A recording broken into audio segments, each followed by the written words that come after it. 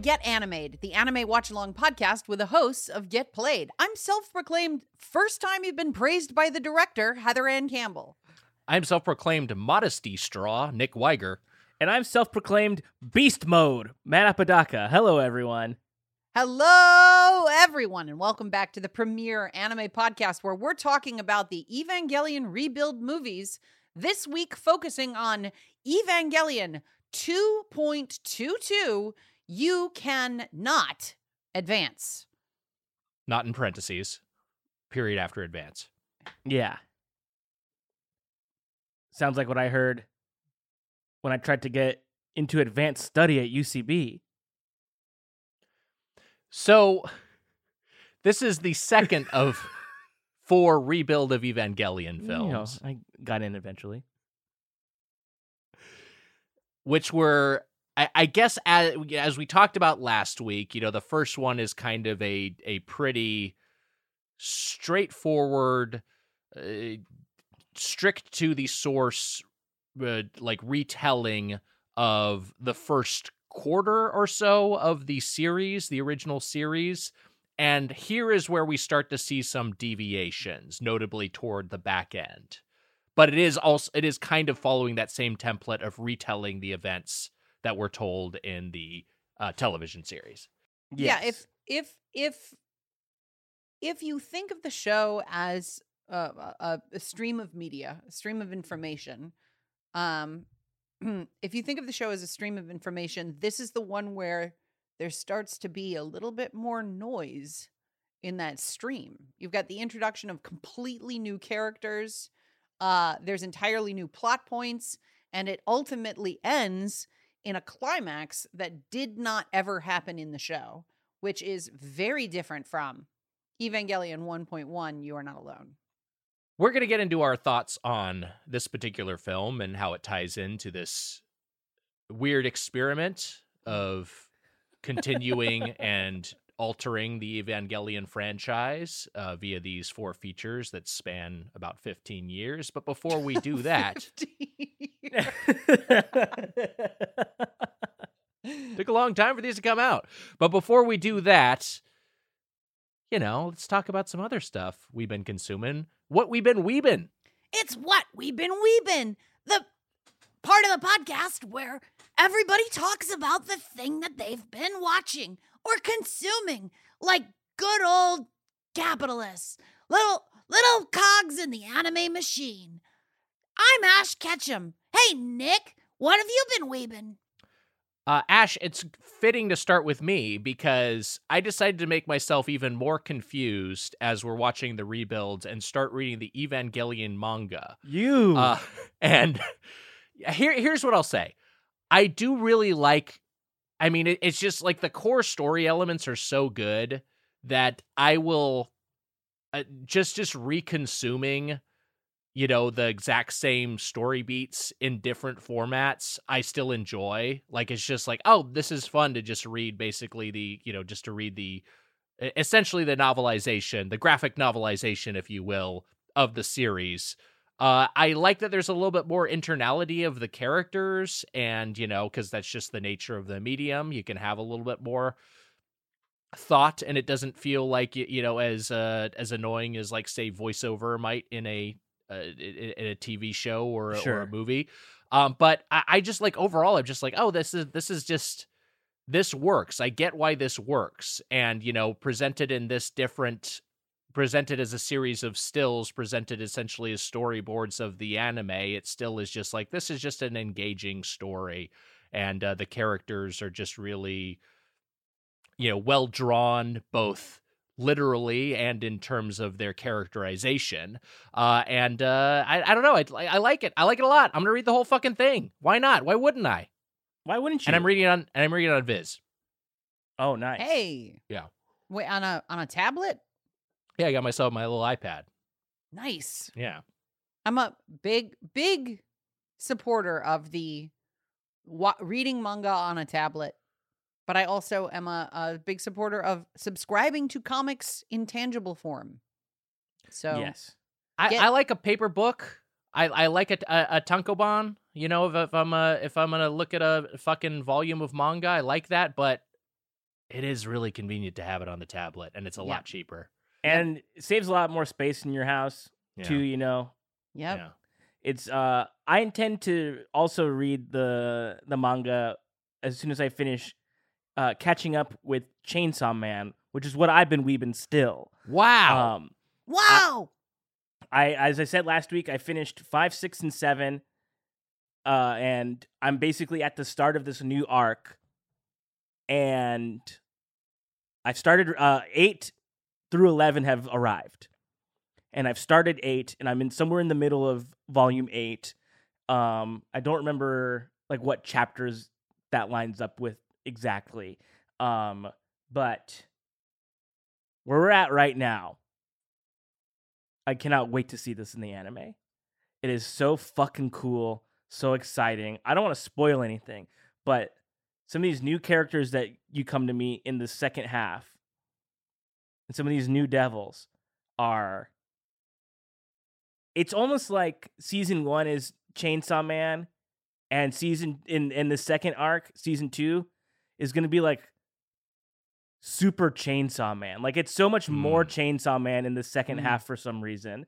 It fucking rocks.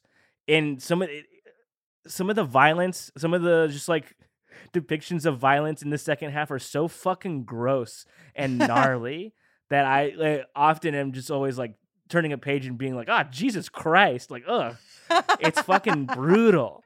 I can't wait to see how they do this new character that comes in that becomes a big threat, I'll say. Perhaps an explosive threat? You could say that again, my friend. Heather. Yep. What have you been weaving? Well, because this is a show that we do, I was like, oh, fuck, I gotta watch something. I gotta watch something so I have something to talk about during this segment. Gotta watch something. So I scrolled through the most popular anime on Crunchyroll and found Blue Lock, which is a soccer anime, right? And I'm like, I like Ted Lasso. Ted Lasso is essentially a live action soccer anime. So I'm going to love Blue Lock. Get into the show. Super like, it's going to be about team building. It's going to be, I know nothing about Blue Lock going into it. Zero. Mm-hmm. But I assume it's going to be like fucking Kuroko's Basketball or Slam Dunk or something. It opens with a soccer match where the protagonist loses by passing, and he's like, I should have taken the shot. And then he is recruited into Squid Game, but for soccer. Oh, wow. Cool. And I'm like, wait, whoa, hold on, what? This show's fucking great.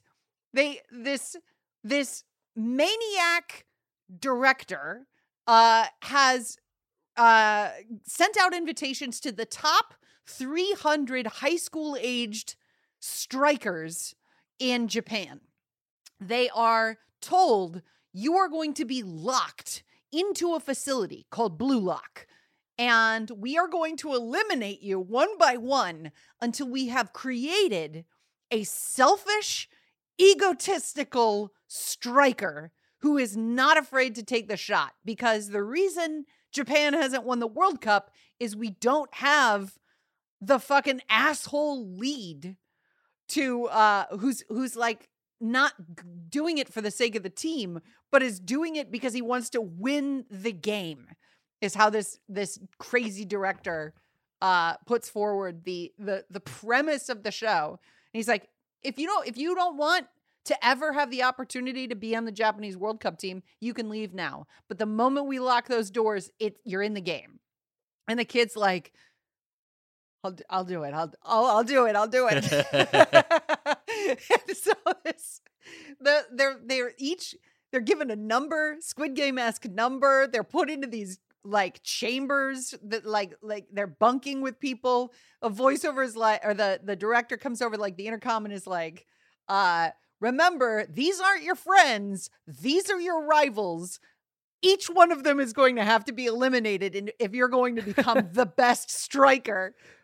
Whoa. And it starts with a game where inside of this room where our protagonist is, and the character development is so fast and so like right on the note. You got the strong guy, you got the sensitive guy, Right. you've got like a sleepy guy, you've got like everybody. One of the characters is like got a shaved head and he's like, I'm supposed to take over my parents' temple. I don't want to do that. I want to become the best striker in Japan. And then our protagonist who's like, am I making the right decision? Is this what I believe? Interesting. But every time he's pushed to the edge, he's like, no, I am making the right decision. I'm going to destroy one of the people in this room. They play a game where they have to kick a soccer ball at one another. And the last person hit by the soccer ball, so it is both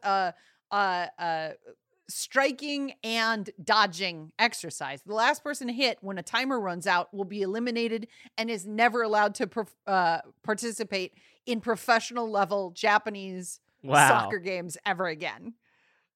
So at first they're like, oh, this is a joke, but then immediately start taking it seriously Battle Royale style. And like you get to the point where the protagonist's eyes are shining and his foot is like glowing blue. And he's like, I have to break somebody in this room. I cannot wait to watch Blue Lock again. Who knew?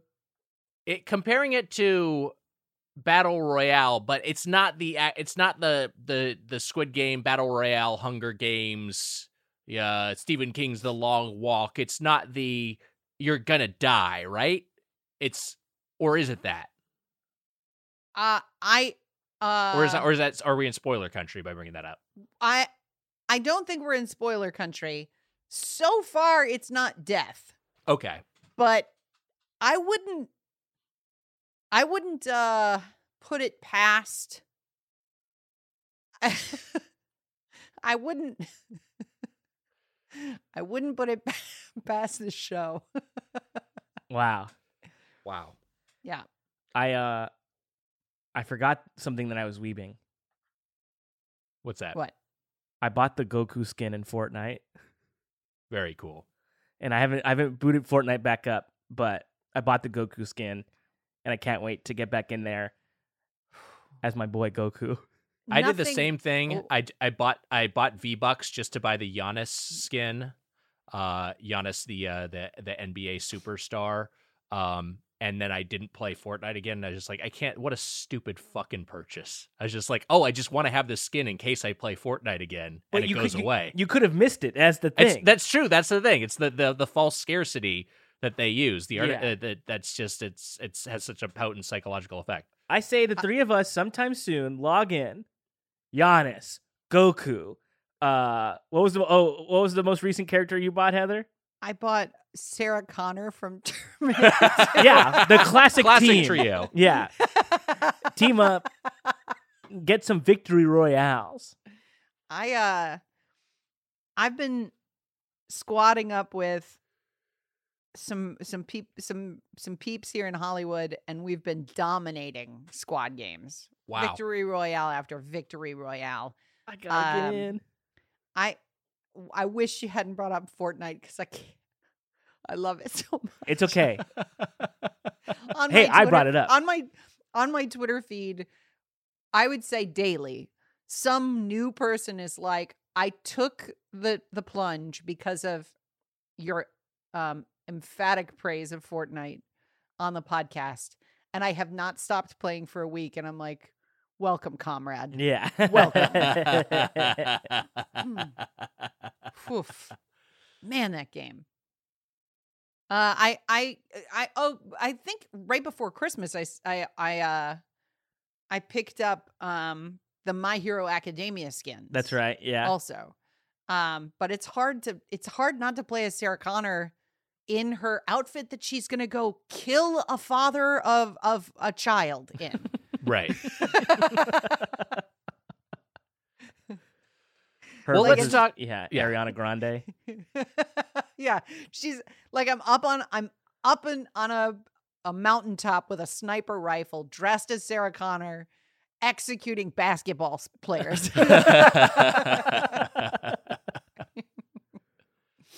Well, hey, speaking of badass women in the genre of science fiction, let's talk about Evangelion 2.22, you cannot advance. Unbelievable.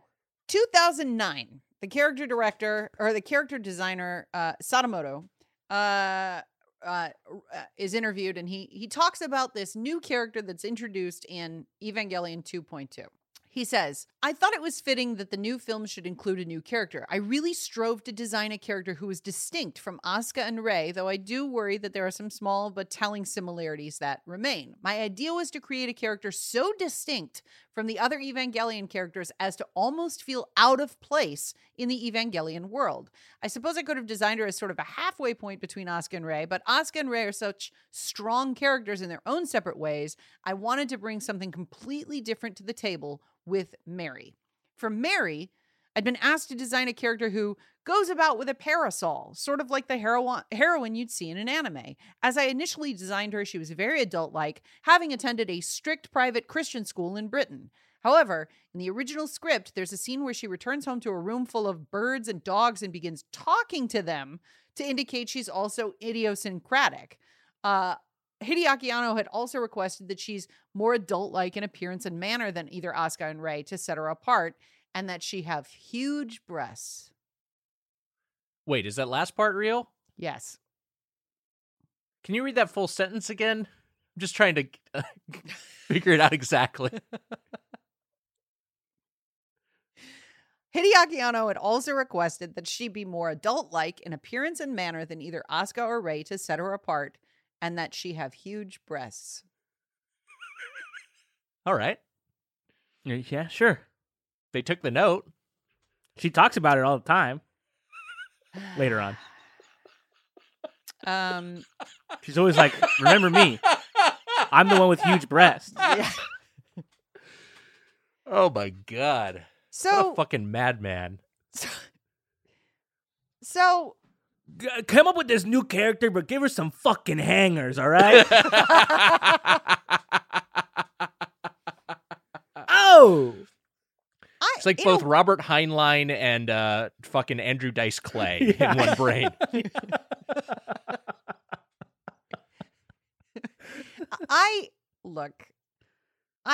In a way, I'm kind of glad that Japanese popular media and magazines and interviews and everything kind of remain a little out of reach for me, because the aura of mystique around this male director of one of my favorite things ever created by people is it's I can sort of, there's like a fog around it. Like, is he a good person? Is he a bad person? Can't really get a sense of it.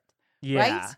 I can watch the documentary about the making of Evangelion 3.0 plus 1.0, which I did. And I'll be like, wow, I'm watching this dude more than I've ever watched this dude. I can, thanks to Amazon Prime, I can watch these like talk shows where he's interviewed. Yes. Still can't get a real sense of him. I'll Which is say, great, because when sentences like that show up in an interview, I'm like, it's possible he's not good. I think based on the character design as drawn, it could have been a lot worse. So I think they went conservative with the no, which is good. Sure. I also want to read an interview with Megumi Ogata, who is the voice of Shinji in both the original show and the Rebuild movies. She talks about the recording of the Evangelion 2.0 film script, which they did ahead of animation. So they're allowed a little bit more freedom in their voice acting. The lip flap was animated to, anyway, you get the idea. Okada says, it was quite difficult recording for EVA 2.0. It was split up and done over a period of a few days, and the recording on the last day had me basically shouting the entire time. In the end, I couldn't stay standing anymore and collapsed on the studio floor. And while I was sitting on the ground, the director, Hideaki Anno, came in and sat on the studio floor with me. While sitting, he said, "Thank you very much." And I replied, "Thank you too." And we shook hands. This was the first time I got praised by Hideaki Anno. Wow. Then he said two things to me which made me really happy. The first was, "Thank you for keeping the character's feelings unchanged even after 13 years. And the second was, and on top of that, thank you for adding 13 years of your own experience to the current Shinji. Wow. Gendo ass. Could be a bad guy. I've heard some things about the recording of the Evangelion movie that I'm like, if that's true, that's not great. Yeah. Yeah, I mean, it's also could be it's the thing of like, I don't know. I mean, I'm fucking. He's in the zeitgeist again, and you know, it's a famously difficult man like James Cameron. Yes. You know, that's a guy who's like has a reputation of just like he can be difficult to work with. He can be domineering. You know, he's softened some in recent years, but he's kind of like a stubborn, you know, just sort of an overbearing presence on set. But it's not that people have a negative characterization of him overall. It's just sort of like that's baked into working with him, and maybe it's one of those situations. Yeah, and of course, yeah, like in general, too. I think we can agree that like the people that get a pass for that are men usually, right? So it is sure, like, yeah, 100%. So it is just one of these things where it's like, yeah, like he's like a huge asshole, but look at the screen, baby. You tell me, like, you know what I mean? That's also a thing that I think has been muted over time. Yes. Where that used to be just sort of like it used to honestly be viewed as an asset of like, oh yeah, this guy's a fucking, you know, like yeah, he puts his foot down, he isn't taking shit from anybody, he'll fucking scream at you, and now it's kind of gotten to the point where the difficult men theory of auteurs has kind of turned into okay, well yeah, you could still treat people with dignity and respect. Absolutely. Here's the little bit of information that I've found about Hideaki Anno maybe not being a good person. During the this is from Reddit, but is from a cites a Japanese magazine, online magazine called Saizo, which, all right. During the episode 26 live action cut, the voice actresses play their characters in live action, and Asuka is Toji's flatmate. During the scene, Hideaki Anno wanted Asuka's voice actress to wear nothing but a t-shirt, not even underwear or a bra. Of course, Asuka's voice actress kept refusing, but Anno kept demanding her to do so until her manager stepped in. Anno got pissed for her not understanding his art and stormed out of the room. Apparently, he was obsessed with her to the point that she felt danger, according to this interview. Ooh, Jesus. So, yeah, that sounds like it's maybe different. Not ideal. Yeah. You kind of just wish you knew less about people, to your point earlier, Heather. Just like it's nice when it was just like, oh yeah, that's a name on a box, and I don't know anything about that person, but I like what they made. So we should talk about this film and you know where it fits into these four films.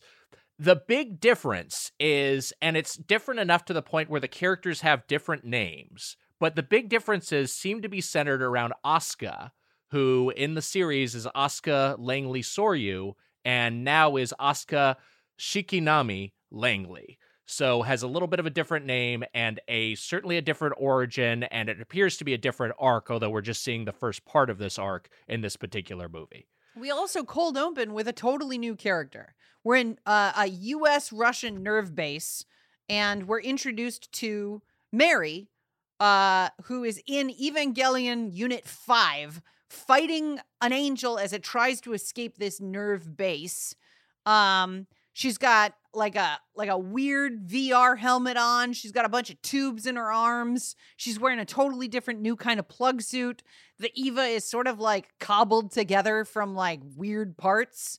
And she defeats the angel by blowing up this Evangelion in order to destroy it. And then we see Kaji. Yes. Kaji's been talking to her during the fight, and he takes off. And we cut to a scene that we've seen before in the series where Shinji and Gendo are at the grave of his dead wife, Yui. We get like a sort of almost like a harmonized version of that original scene. Like it's similar but different in that not a lot is revealed that's new to us, but it's not exactly the same content. Mm-hmm. Can I go on. say real quick, because Yeah. I was watching the Japanese audio and with subtitles, obviously, but this movie starts with just spoken English, even Yeah. in the Japanese version, and it's very jarring. And there is actually a decent amount of spoken English in the Japanese language version throughout, which is just like, you know, it's as someone who speaks English, it's kind of hard to approximate what that would feel like to someone who is who's watching this in Japan and doesn't speak English, but there is a good amount of that, and it does sort of speak to this one. Really feels like it's talking about the global scope of the Evangelion project. Yeah, I'll tell you. Yeah, when I saw that, I was like, "Do I understand Japanese now?" What happened? We get the seventh angel, who is immediately destroyed by Asuka. We get the in the original show, Kaji delivers Adam to Gendo, and frozen in sort of bakelite. Mm-hmm. And instead, this time he gets he gives him the key of Nebuchadnezzar, which looks like a little like when you get those Visible Man sort of nervous system drawings of a person, kind of looks like that. Can we pause on Asuka real quick? Yeah. I just want to say, this is one of those things where, and we talked about it a little bit in last week's episode, but this is one of the things where I think it deviates from the series to its detriment. Whereas I really like how Asuka is introduced in the series. Yes. And here it's a lot more, it's a lot quicker. It's a lot more she's just thrown into things and she just kind of is there. Versus like, here's a big moment, here's a big buildup of we got a new pilot who's coming in from Germany, and we meet her on the aircraft carrier, and we get to see her kind of just go to work, like on her own as an introduction to just sort of see her potency as a pilot. I don't know. I feel like this really. I just feel like it's really to the detriment of her character and to the series in terms of how she's introduced here. Yeah, I just want some more space with Asuka, and it just like that little bit more runway to get into introducing us to her. I think the two characters who suffer the most of sort of the evacuation of character in these movies are Misato and Asuka. Sure. You lose so much of Misato's depth, and you lose and Ritsuko too. Yeah. All three of them. Like the films focus more on the sort of like lifelessness of Rei and allowing you to project whatever you want on her as a character. And Asuka's trauma and PTSD is like it becomes like a winky sort of slogany, like she's holding a doll in Misato's apartment, and she's like, I don't want to cry, or I don't want to be alone, or whatever. And that is all of her character depth is sort of jammed into this one sentence. It's a real bummer.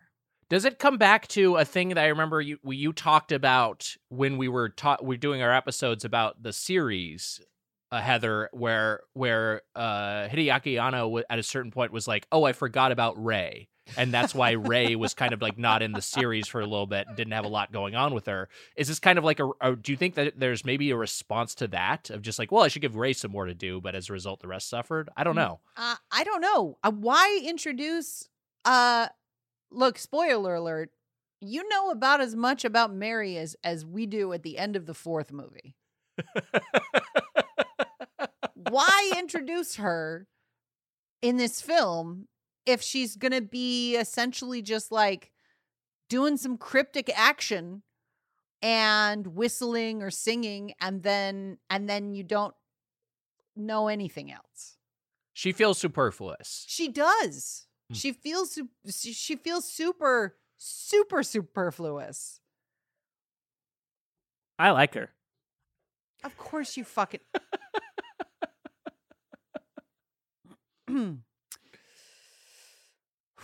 So we get to where I don't even remember. Asuka's moving in with Shinji and Misato. Asuka's moving in with Shinji and Misato.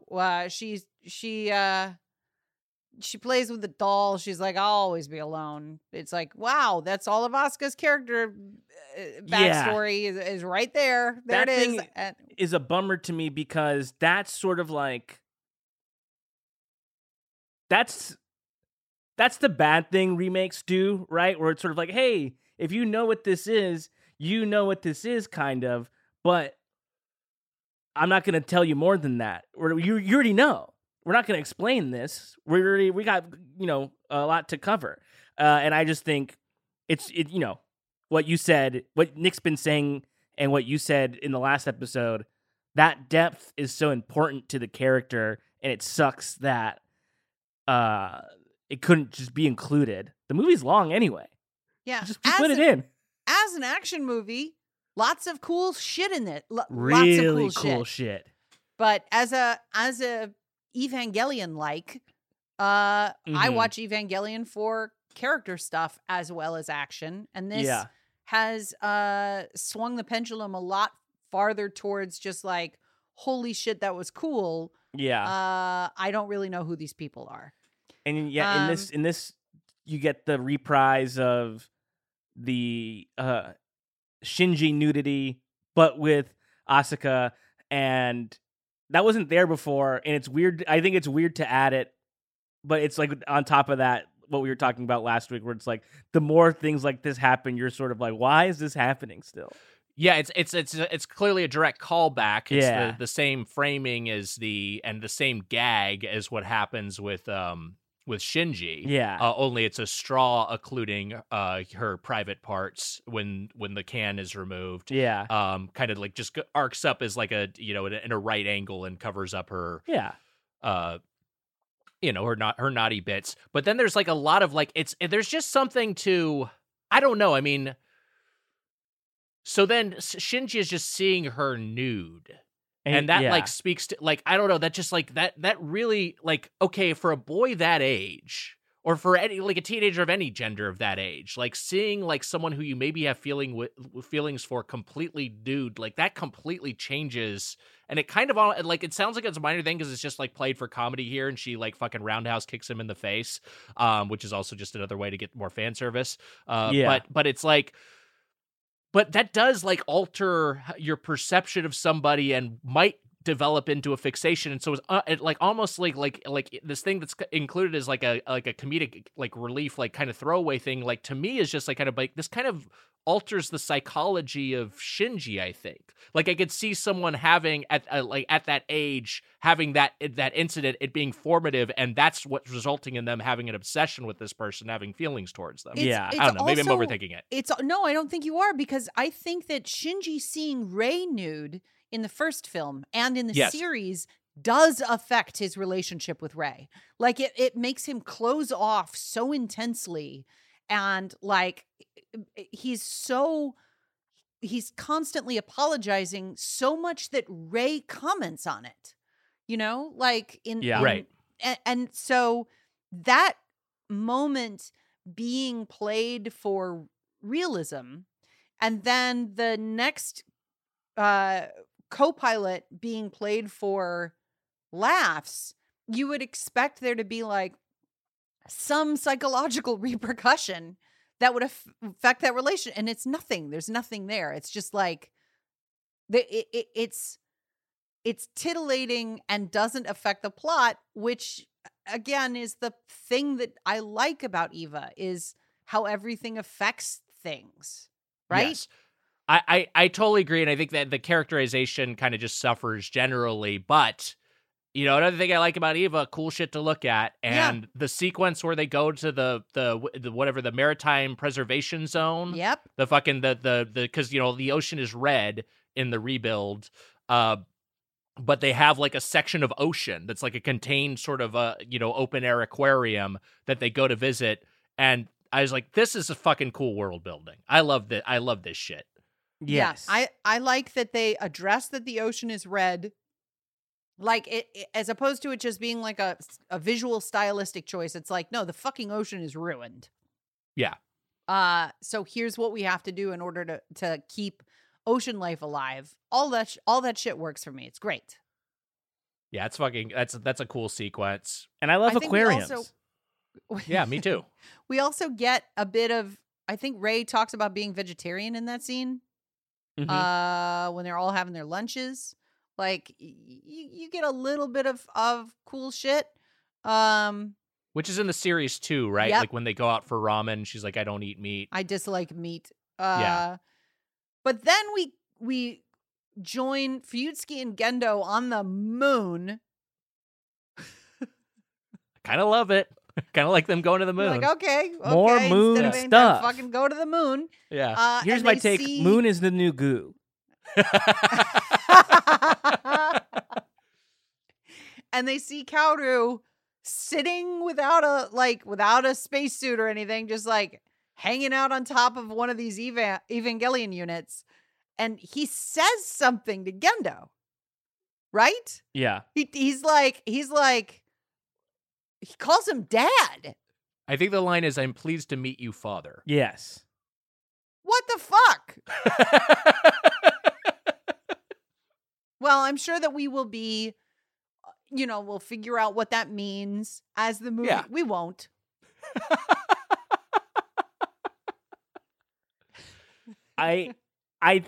We don't.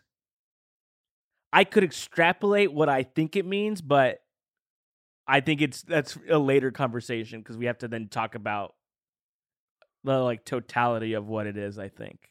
Yeah, Okay. Sure. Okay. Yeah. All I don't right. know if we'll get back to it because I kind of don't care enough to be like, I got to remember this, but I have an idea. We get our 8th angel who is going to drop onto Tokyo 3, and we get the same plan from Misato as before. The Eva's going to run up, catch it, and then destroy it. I really don't love how they've redesigned this Eva. Some of them, the redesigns work. This one, the angel, I just like, I to me, it's just not as appealing as what's in the series. Yeah, I'll get sure. That's fine. Kind of the RGB sort of colorway to it. It just like it doesn't Ruth Bader really Ginsburg? sit in with it. Yeah, Notorious RBG. It just doesn't. I don't know. I'm probably being nitpicky. It just doesn't sit in visually as well. Nitpicky. Yeah, I'm being nitpicky. If Evangelion is just Hideaki Anno metatext, and Gendo represents the original series and the original ways of the original show, the fact that Gendo, after this, praises Shinji, and we know that it's also the first time that the director has praised the voice actress, makes you feel like this is like a very large piece of performance art. Yeah, that is interesting, huh? We see sort of a mirror image, harmony. What would you An echo, perhaps? An echo. There we go. We see an echo of a scene from the series when Asuka that night is unable to sleep. She enters into Shinji's room. This was a scene that happened after they had been dance training in the original show, but in this film, it is because she couldn't face the angel by herself. And they have a conversation where she's like, why do you pilot the Eva? And he's like, my dad praised me when I did it. Yeah. Yep. And that's enough for him. Yep. And then we see a creepy fucking dinner with Rey and Gendo. Oof. Oof. Yikes. Really strange. I mean, it's they're really sort of it's taking it further, the idea of, and I guess part of it is that the creators are like, okay, the viewer has likely seen the series and knows who Rey is. Yes. And so understands this weird fetishization that Gendo has of the character. I mean, it's like slash like obsession, attachment, because of who Rey represents, who Rey is effectively a reincarnation of. Well, so Rey but is... it's weird. Rey is... imagine you're the kind of person who clones your dead wife and then is raising her as a kid. And then, like, at some point you're going to be like, well, I'm probably going to fall in love with this clone. So he's like definitely a groomer. Yes. But also it's taking place in a film where the director cloned the show and is like having a dialogue with the show where that's like, can we move past Evangelion? What is my relationship to Evangelion? While we're seeing this dramatized almost. Yes. Like, Evangelion has been fetishized by the public in a way that Gendo is fetishizing Rey as his dead wife. I'm still on board the rebuilds here, because I'm like, boy, okay. There's maybe some stuff that I could like parse for a while. Sure. Like, really, really deconstruct. But it's maybe saying something. But almost immediately after that, we get a scene that says, nope. No, back off. Don't look too deeply into this, because Shinji's on a rooftop hanging out at school when a new character literally parachutes in. Like, and this scene's fucking weird. Go on. Yeah, it's weird. She crashes into him in her little British schoolgirl uniform, and then is like, "Oh, you smell like LCL," and she's like up in his business, in a sexually forward way that none of the characters have ever been to Shinji, and that's the scene. This is so fan servicey. Like, it's like she lands on him, her breasts, which are gigantic, which Hideaki Anno insisted on enlarging, are like engorge face. And then she gets up and she's like looking for something and is just like waving her ass at the camera. It's like, it's really like, it's just overtly sexualizing her immediately. I forgot to say in the scene previous, because I fork in the road my own brain. Fork in the roaded? Sure. Is that why not? Rey and Gendo are having a meal together, and Rey's like, we got to have a dinner party with Shinji, and Gendo, you should come. And he's like, all right. And that's important because in the next scene, Rey is learning how to cook. Yes. As we develop Rey's character as best we can. She's cutting her fingers. She's like prepping to impress Shinji. Rey sends out invitations. Like, there's something we never saw that character doing before. Before it was like, thank you. Words I've never said. Words I've never even said to him. What is the moon? What is a flower? And here she's like, I'm going to use a knife and make vegetables. It's like kind of like interesting to add to Rey's character depth, but it's also like a plot that would be on a multicam sitcom. You know what I mean? Like we gotta have a dinner party to bring the father and son together. Yes. You know, and like, I'm gonna learn how to cook. It's just it's a little, I'm all right with it. I'll go along with it, but it's I don't know. It's you know what? It's a little thin in the same sense that there's just basically no justification for Mari arriving on top of Shinji other than coincidence, right? Like, was she trying to parachute into the school, or did she just happen to land there? I think she says that she landed in the wrong place. Yes. So, no, she's very not. strange. Everyone makes mistakes. I think she's well within her right to make a mistake. It's okay. So, we see, similar to the series, that the American nerve base is destroyed, and Evangelion Unit 3 is then brought to Japan because of because this base has been destroyed. And there's this really cool detail that I love where they're not allowed to have more than 3 active EVA units in the same country. Love this shit.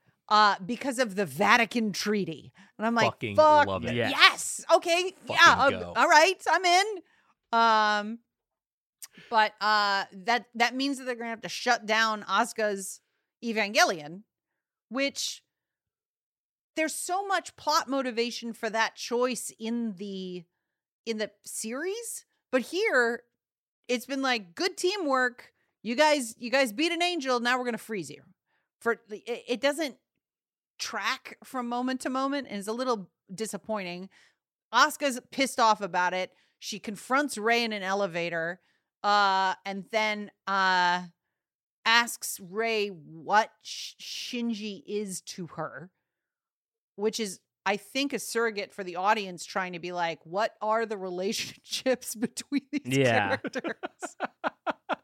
And then she gets jealous and storms off.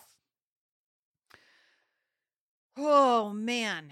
Did we get to the Kaji watermelons yet? Because there is the watermelon scene. I don't think we're there. Was that coming up yet? Okay. I think that's coming up. I just wonder, whenever we get there, I'll just say it now, because there's a meme in the Reddit community, the Reddit Evangelion fandom, that I learned of after we did our series, which is that I guess some people seem to be implying that Kaji fucks the watermelons. Like, that's his real passion, his real love is the watermelons, which means he literally fucks them. Yeah. American Pie style? Yeah, I think that's what's going on. We get we do have a scene with Kaji and Misato where they're having dinner and drinks, and he's talking about the Human Instrumentality Project, or she's asking him about it, and she's bummed out that they have to test Evangelion 3 the same day as Rei's holding this dinner party. Again, it's fucking multicam sitcom shit. Yeah. Asuka, I got the big presentation is the same day as the fancy dinner party. I'm gonna do both. I'll do both of these things at once. Asuka decides to be the pilot and skips the dinner party, which we can take as like she's jealous of Rei and Shinji, but also, like, in the series, the pilot of this thing is Toji. And when Shinji destroys this EVA, we, the audience, are dramatically invested because we know they're friends. Fucking awesome moment. Whereas in the movies, Asuka and Shinji don't really have that relationship yet.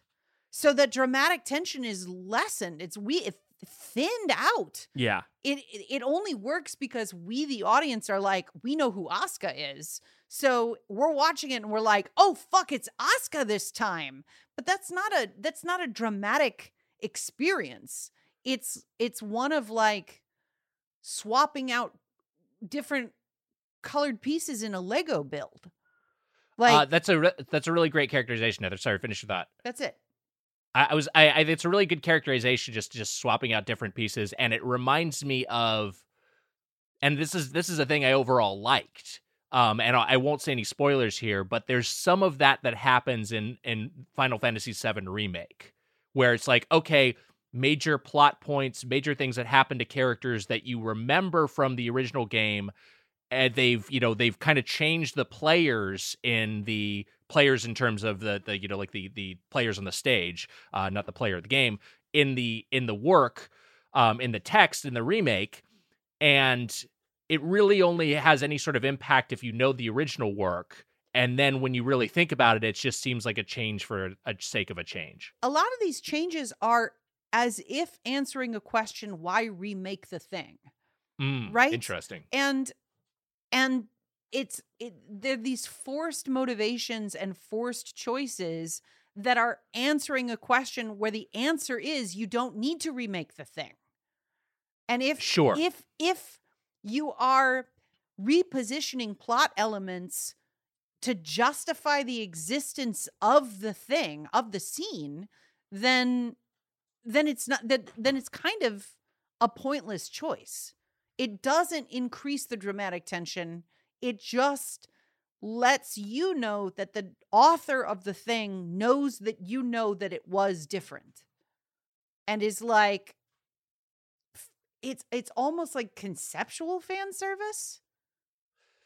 Yeah, I don't know. It's there's a very heady reading of it where you could be like, wait, by doing this, he's trying to say like, yeah, see, don't you see the original was correct? You know, I don't know, because when we change it, I do want to reference, because you know we talk about the fan service a lot. And we also talk about Asuka's character kind of gets a short shrift, or at least seems to be altered to be a little less interesting and have a little bit less depth in this particular film, but got more fan service, including a scene where she's cooking in an apron and just a bra. Yeah.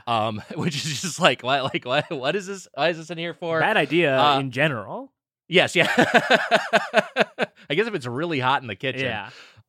But yeah, and then also it's kind of a weird domestication of both her and Rei, where they're both like Asuka here is cooking something for. Mm-hmm. She's like, I'm gonna cook something, and it's like, I'm cooking something. Well, it's for idiot Shinji, so he probably wouldn't want this much flavor.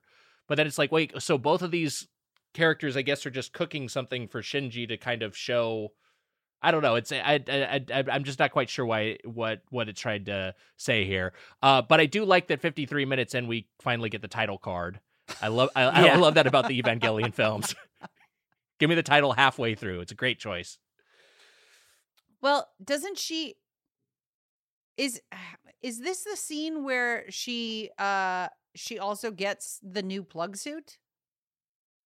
Or is that comes a little later? That I comes think. a little later. Yeah. All right. So Shinji faces this possessed Eva by himself, scared to harm the pilot. He's being choked. Gendo says, activate the dummy system. Shinji watches as it destroys Eva 3 instead of crushing the I can't even think of the core, what is the plug? The entry plug. Yeah, the instead of plug, crushing it bites it, and you're like, oh, uh-oh. But then Asuka's fine. So why put her in the... Why do it? What does it add? Yeah. What does it change? It changes nothing and subtracts drama.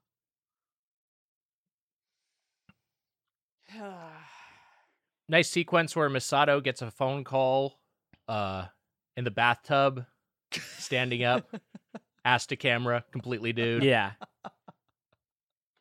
Really cool. Slow tilt.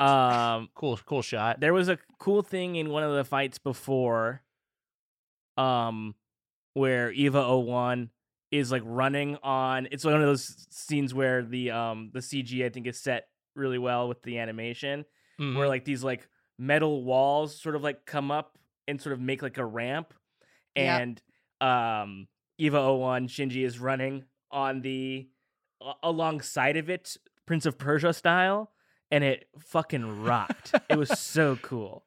There's lots of cool shit in these movies. Yeah. I mean, I think we're kind of harping on what's bothering us, and but like look, there's a part where Gendo is like talking to Seal, and they're talking like an audio only, and then it cuts from a black room to like he's just basically sitting in a giant green screen. As like, oh, it's cool to see that that's what that space looks like with all the fucking video effects turned off. He's just essentially sitting in a giant sound stage. I love anytime we see Kaji do something behind the scenes. I'm just always like, what's he up to? Why is he in this fucking giant server room filled with cables? Smoking a cigarette by himself. What the like? All that shit is great, and like you were talking about, some of the big action set pieces are still really cool in this. Yeah. I mean, there's a fucking awesome action sequence coming up in this episode. Yes. I don't know where we are in the plot though. Where were we? There's a 10th thing. Yeah. Shinji's like, I'm not going to pilot anymore. Yes. This is where I think you get your watermelon scene. Yes. Okay. Yeah. Yeah. Gendo's like, you need to grow up. And Shinji's like, fuck you. And it is so much more direct and forceful than in the series. Like you begin to feel a shift in Shinji in this movie. And you're like, oh shit, he's being activated. Like, what is it going to be like to watch a third movie where Shinji has made choices? Like, we talked about Last Jedi in the last episode of this. It's like, wow, what's going to happen to Kylo, who has already killed the sequel trilogy's emperor? Where's the character going to go? And in this, we see a self-actualized Shinji start to evolve and start to take command of situations. So fucking excited, In the next one, I don't want to spoil it. There is a line where it's like, somehow Lilith returned.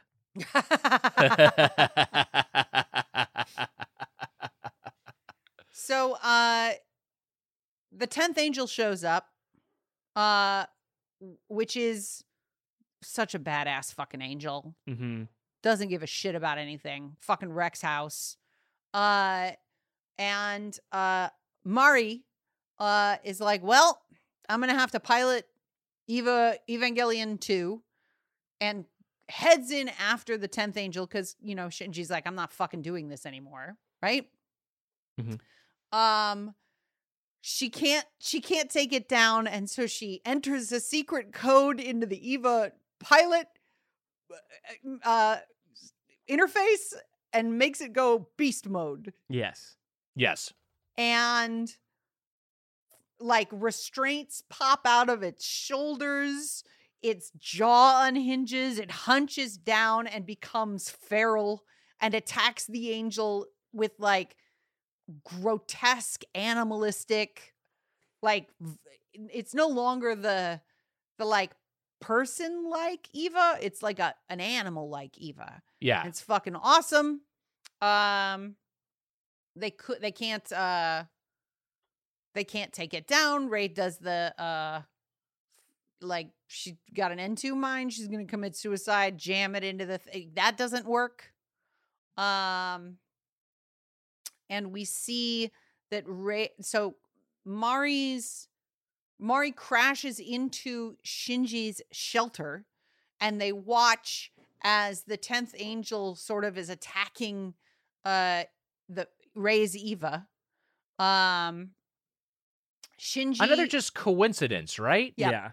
So that's another Mari Shinji, like whatever. Maybe coincidences happen because there's some fucking nope cosmic connection between the characters, but it does feel like a little bit of a cheat. I mean, if there was, then they'd tell us. Yeah. But they don't. Just happens. Random. So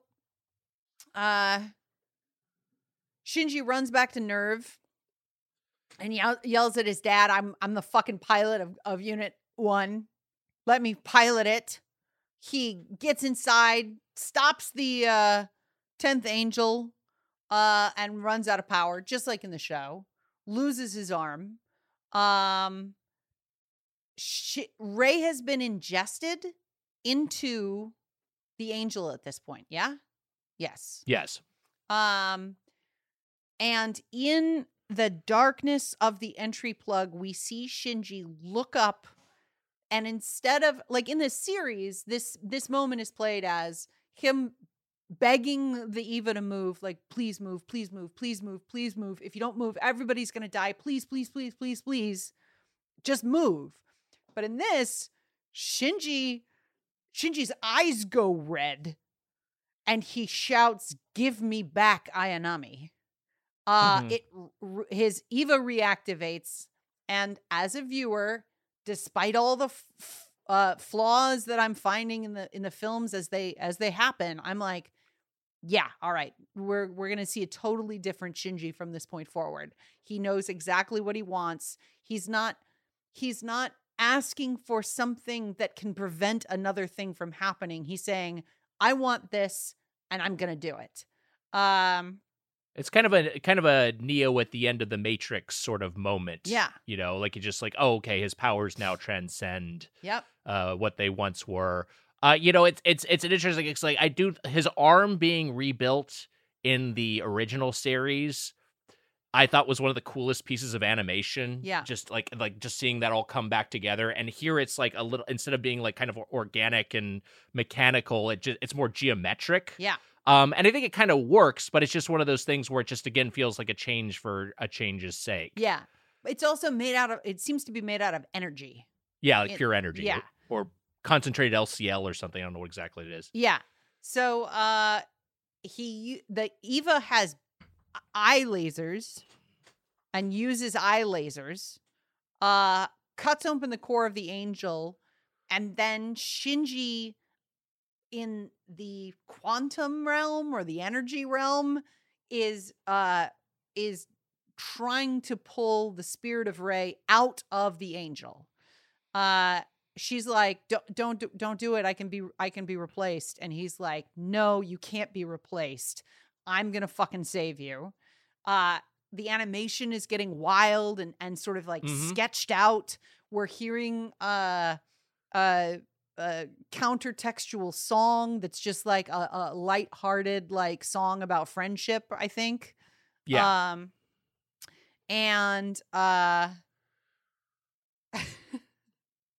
Everything's turning red. Giant circles are appearing in the sky. Yeah. Rei is like, I'm sorry, I couldn't do anything different. And he's like, it's okay, Rei, it's okay. The angel turns into a giant Rei, kind of like in the end of Evangelion, and here I am in The Last Jedi, and fucking Snoke is dead, and it's the second movie, and I'm like, oh, wow, we're going someplace new. Yes. The Eva gets a halo, and Misato and Nerve are like, oh, fuck, it's third impact, it's happening. It's the end of Evangelion, it's happening right now because of Shinji wanting to save Rei. And then all of the sudden, Kaoru's Eva throws a lance from the sky, impales Unit 1, stopping third impact. And as he descends from the sky, he says, the promised time has come. This time, I'll be sure to show you happiness. Which, as a cliffhanger, I'm like, fuck, here we fucking go. We've got an actualized Shinji. We have a metatextual Kaoru who's like, I remember the first show. I remember what went wrong. We're going to fucking break the cycle. We have the statements from the directors who are like, we know where it's going, and our goal is to bring you a completely new Evangelion experience. We have all of this like momentum. It's an avalanche racing towards the third film. We have a trailer for the next movie, which has a ton of fucking shit in it that looks awesome. Maybe it's good. Are these good? Maybe they're good. But I'm gonna spoil the next episode of the show that we're recording, and also set Nick in the right place. Okay, great. That fucking trailer for all that cool shit, none of it happens. Not a single moment from that fucking trailer exists. kind of like that. I have a no.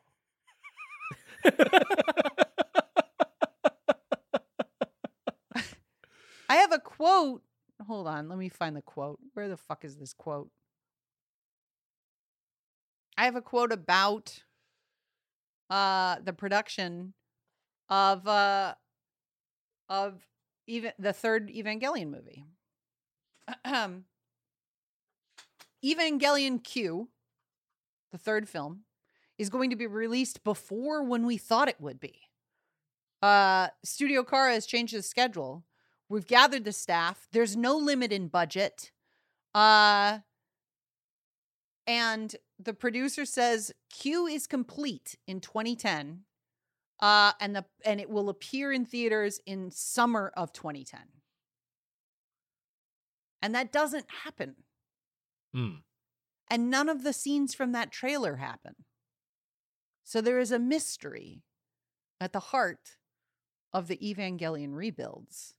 And it's what changed in between Evangelion 2 and Evangelion 3. Feels like you're setting up a serial style investigation. This is a collect call from Kaoru.